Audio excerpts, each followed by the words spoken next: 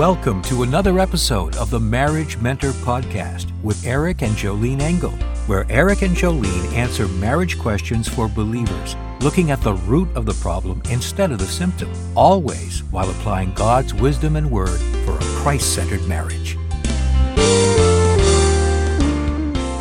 Hi, I'm Eric Engel with my beautiful, fantastically talented wife, Jolene Engel, for another episode of the Marriage Mentor Podcast.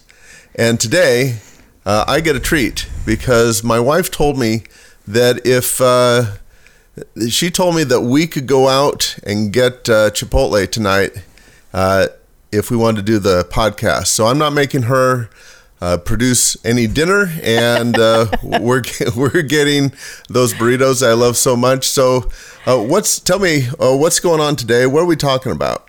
We are talking about verbal and emotional abuse.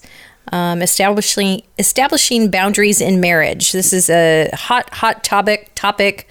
Emails that come through that I read over and over and over that these women are dealing with these rude, wrong, sinful husbands treating them like this. Okay, so I want to listen to this, and then I'm going to ask you some questions about this, but go ahead and let's hear what she has to say. Hi, I'm reaching out to you because I really need some advice. I've been married for about 2 years now. I'm going through some severe verbal and emotional abuse with my husband. I've been praying for him every day, trying to trusting in God for God to do something. Nothing's changing. He doesn't really seem to try to change, especially once he gets angry. And it doesn't take much for him to get angry. He's constantly putting me down, calling me names, yelling at me, screaming at me, some minor physical, maybe pushing me, spitting on me. The kids are tired of it. I'm tired of it. I've talked to my pastor, some people in church. We are taught that we can't leave unless adultery is being committed, and to just continue to pray for our husbands. I'm just emotionally drained. I don't know how much more I can take. I don't want to displease God and make the wrong decision. But I don't know if God really wants me to stay in a relationship, in a marriage like this. Okay, so you hear that this guy is, and we've heard this over and over, yelling, screaming, insulting, calling names, some minor pushing, and spitting. Wow. Okay? I'd be emotionally drained, but I'd probably be dead. Seriously. I mean, with my personality, someone would be dead. I get it. And, if I was there, I'd take some action towards him. I mean, personally as a man, right. To be spit on. And right. I know they spit on Jesus, and they did that because it's the lowest form of insult. I mean, it is, I don't know that you could get any worse than spitting on someone. Well, it's a humiliating act. Right. And frankly, I don't believe that if there was a dude standing there, that he'd be acting like that, because a dude would knock his block off. Oh, right. I don't know if he goes around spitting on his boss. Right. Or anyone else. Right, because he'd get punched. Right. So, yeah, I mean, I would be emotionally drained as well. I would be, if I had a pastor like that, we'd be done. Well, okay. So we have a husband issue and we have a pastor issue. Yeah, well, it's interesting because we did a podcast show similar to the emotional and verbal abuse before, and I thought, okay, well, here's another one. But you said, well, I thought we weren't going to do this one, and I said, no, I have an issue with the pastor. I have an issue with the counsel that he gave, that she can't leave unless adultery. It's like, oh, yes, she could leave. That doesn't mean she's divorcing him. She could leave all day long. Okay, so then I'm going to take this from the back end then, and just kind of piggyback on what you just said, because as a believer, when you get advice or counsel from a pastor, from a mentor, from a friend, from anyone else, from a family member, you have to go back to the Bible and see if that's right. Okay, you have to funnel and put all the advice and all the things that are coming at you siphon them through the Bible and say, is this true? Does the Bible really say this? And it doesn't mean just checking out one verse. Right. Okay? Right. You have to know the scripture. If you don't, search the scripture. Right. Okay? And really get the full counsel of the scripture and find out, is this really what it's saying or is it not? And I don't know how much a wife shares with the pastor compared to how much a wife shares with me behind a computer screen. Right. Because behind a computer screen, they're not holding anything back. They write the stories of all this horrible stuff that they're going through. That I don't know that they're going to share all those intimate details face to face with the pastor. I just don't know it. So, we only know what they're going to share with us. Okay. And the pastor may not have all the information as well. It might be, oh, well, my husband's not speaking kind to me. He might not know the extent of it. So I'm going to cut the pastor some slack in thinking that he's a busy guy in passing. She says, my husband says mean things to me and I'm getting really tired. And he says, well, it's not biblical for you to divorce. Okay. Right. Well, I'd like to see her sit down with the pastor and his wife and say to the wife, what would you do if pastor spit on you? Right. Because they give these husbands kind of like this get out of jail free card of you could treat your wife horribly because you're the head of the home and she's to submit to you. Okay, that's whacked. Let me say it again. It's whacked. That there's no amount of Jesus in that. Okay, Jesus did not treat women like doormats or second-class citizens. Well, and here's what's interesting. The advice is, well, you can't leave. Okay, you have to stay. Okay, so let's picture this. You're in your house and something breaks in the plumbing and all of a sudden raw sewage starts squirting out all over the house. Okay, but you have to stay because it's your house. Right. Okay, that's absurd. Okay, you get out of the house until that's fixed. Right. There are certain standards that you don't have to put up with, and you don't sit there sucking in raw sewage because, hey, this is my house and I can't leave. Mm-hmm.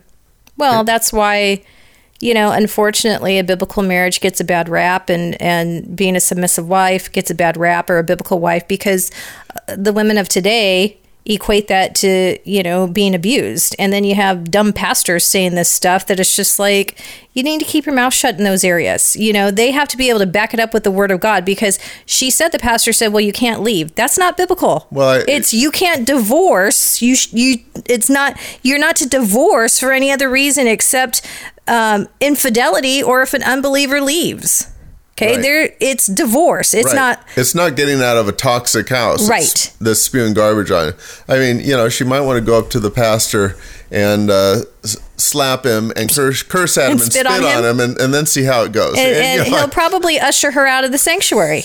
Okay. Right. I'm not recommending that, but sarcastically, Right. So there's two sides to me. I'm fuming mad at the pastor.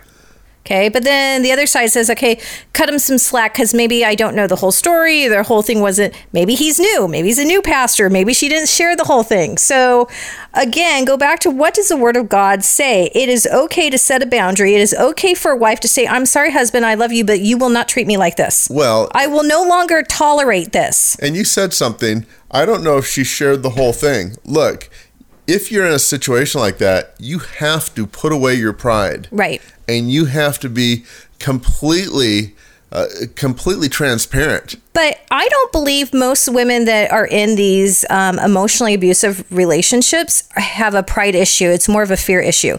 Now, if you and I were at odds, there would be more pride coming out of me as a contentious woman because of my dominant personality. So you think it's a fear? It's more of a fear issue. Of retribution from hands down. The husband? Why do you think you have battered women's shelters all over? They're hiding from these guys. Right. That's why I said your wife would be dead. Not a whole lot of battered husband shelters. Right. So you could have a very passive gal, very sweet, nurtured, naturally, bent gal that is in this very abusive situation, and she fears the retribution of what might happen if the husband gets a hold of this. Okay. Right. So there's a book I want to recommend. I haven't read through the whole thing. Because I don't again, my personality is more of the dominant personality, more of in my sin, I would be more contentious, okay? More confrontational. I would not be the doormat because I don't have a passive personality. You know, for to be treated with this disdain from a man, no way. There's just no way. I'm just not that person. And so a lot of times I'm trying to teach more of the dominant wife, okay, to not tear down her house. But because we do marriage across the board, we naturally get passive wives with dominant, ruling, controlling husbands. If their personality is not kept in check by the Holy Spirit, their sin's going to come out, and they're going to go wayward, and they're going to treat the wife bad. Well, and you have a lot of passive wives marrying these dominant personalities, right, to begin with, right? Okay? And that takes a lot of work to even that out. I mean, she's got to really be able to step up, and he's got to be willing to tone it down, to really dwell with her with understanding. Or go run a few laps and get some testosterone out of your blood before you come home and take out your frustrations on me, because that could be very common in a household like that. You know, you're a man, you have more testosterone than I do. So when you're frustrated, it's very easy for you to lash out and kind of per se kick the dog. Well, your wife's nature is to kick back. Okay. But I've learned... My wife's nature. Not a lot of wives. Yeah, your wife, me. Right. My nature is to kick back. It is not to yelp. It's to bite, okay? And I've learned, okay, there's a frustration in you. Something took place. Okay, do I let it go? You know, it's never good for me to bite back or kick back, okay? Rule number one, I know that won't go well. It's not going to bring peace and harmony. It's not going to bring us closer together. So I have to wait and kind of analyze you a little bit more. And then it's just like, if I'm not okay with it, I'll be telling you I'm not okay with it. I realize you had a bad day, but don't be taking it out on me. Okay. But when a wife doesn't say those things, he gets to repeat that bad behavior over and over and over and over. Right. Okay. So anyways, there is a book that I recommend to women that are in these situations that are dealing with emotional abuse. It's by Leslie Vernick, Vernick. She deals a lot with this type of marriage, this type of relationship. And the book is titled The Emotionally Destructive Marriage. I haven't read through the whole thing. I've read a good portion of it, and she gives great advice, practical how-tos to really help the wife deal with this situation that's going to be much more involved and lengthier than what we could do in a podcast. Okay. I highly recommend that the book is purchased, not the audiobook. Some wives have purchased the audiobook and they're like, oh, Jolene, I had to go back and get the paperback. But the sad thing is you got to like rip off the cover and hide the book from the husband because you're getting your game plan set up. Right.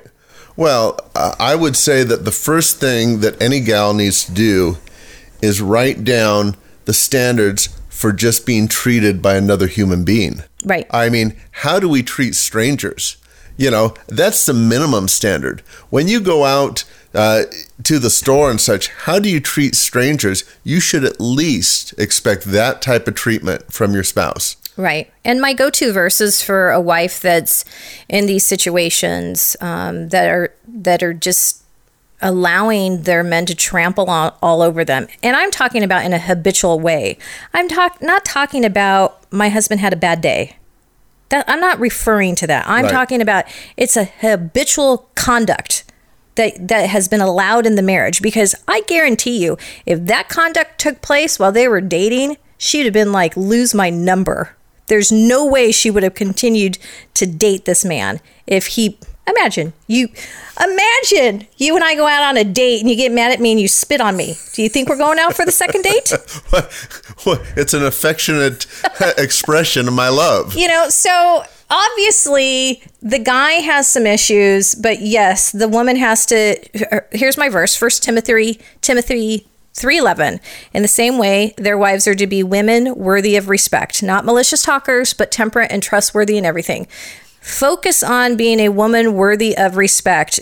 Don't lose your self-respect because you're trying to save your marriage. You're child of God. You're daughter of the King. Okay?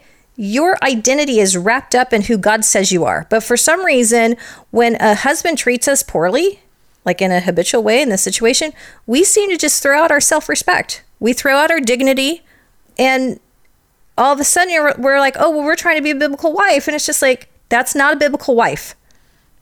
Okay? You need to be a biblical daughter first. Right. Say, here's the other one. Proverbs 31:25. She is clothed with strength and dignity, and she laughs without fear of the future. Focus on being a wife with strength and dignity. It is acceptable and right and honorable. It pleases God when you are a woman with boundaries, because you have to give an account for your life to God first. You're not going to be standing before your husband when your life is over. You're going to be standing before the Lord. And what's the Lord going to say in this situation? You've got kids. And here's what you've taught your kids. Oh, Johnny and Susie, it's okay for daddy to treat, mommy like this. You've given them a perverted view of the gospel. Why on earth would those kids want to follow Jesus after what they saw in the home? Absolutely, there's an accountability there. You remember what Jesus said to the Pharisees? He said, you make your followers twice as fit for hell as you are yourself. There was an accountability there, and there's an accountability here. Right. So she's got a responsibility, and she might not like that responsibility. Well, and it's hard because he might be the main breadwinner for the family. A lot of wives find themselves in this fearful situation. I hear it when there's sexual perversion, porn, all these things that are, an abomination to the Lord about these so-called Christian husbands that are doing these things, and the wives allow it. It's just like, you can't allow it, because it makes God look bad, and it's like his word is not true, but we know that it is. So it is okay for the woman to say, this is unacceptable. Right. And find a church where you have a strong leadership as well. I mean, that is really key if you're going to have support in this type of situation. Right. So, those are our thoughts. We're Eric and Jolene at joleneengel.com. Until next time, embrace your choice.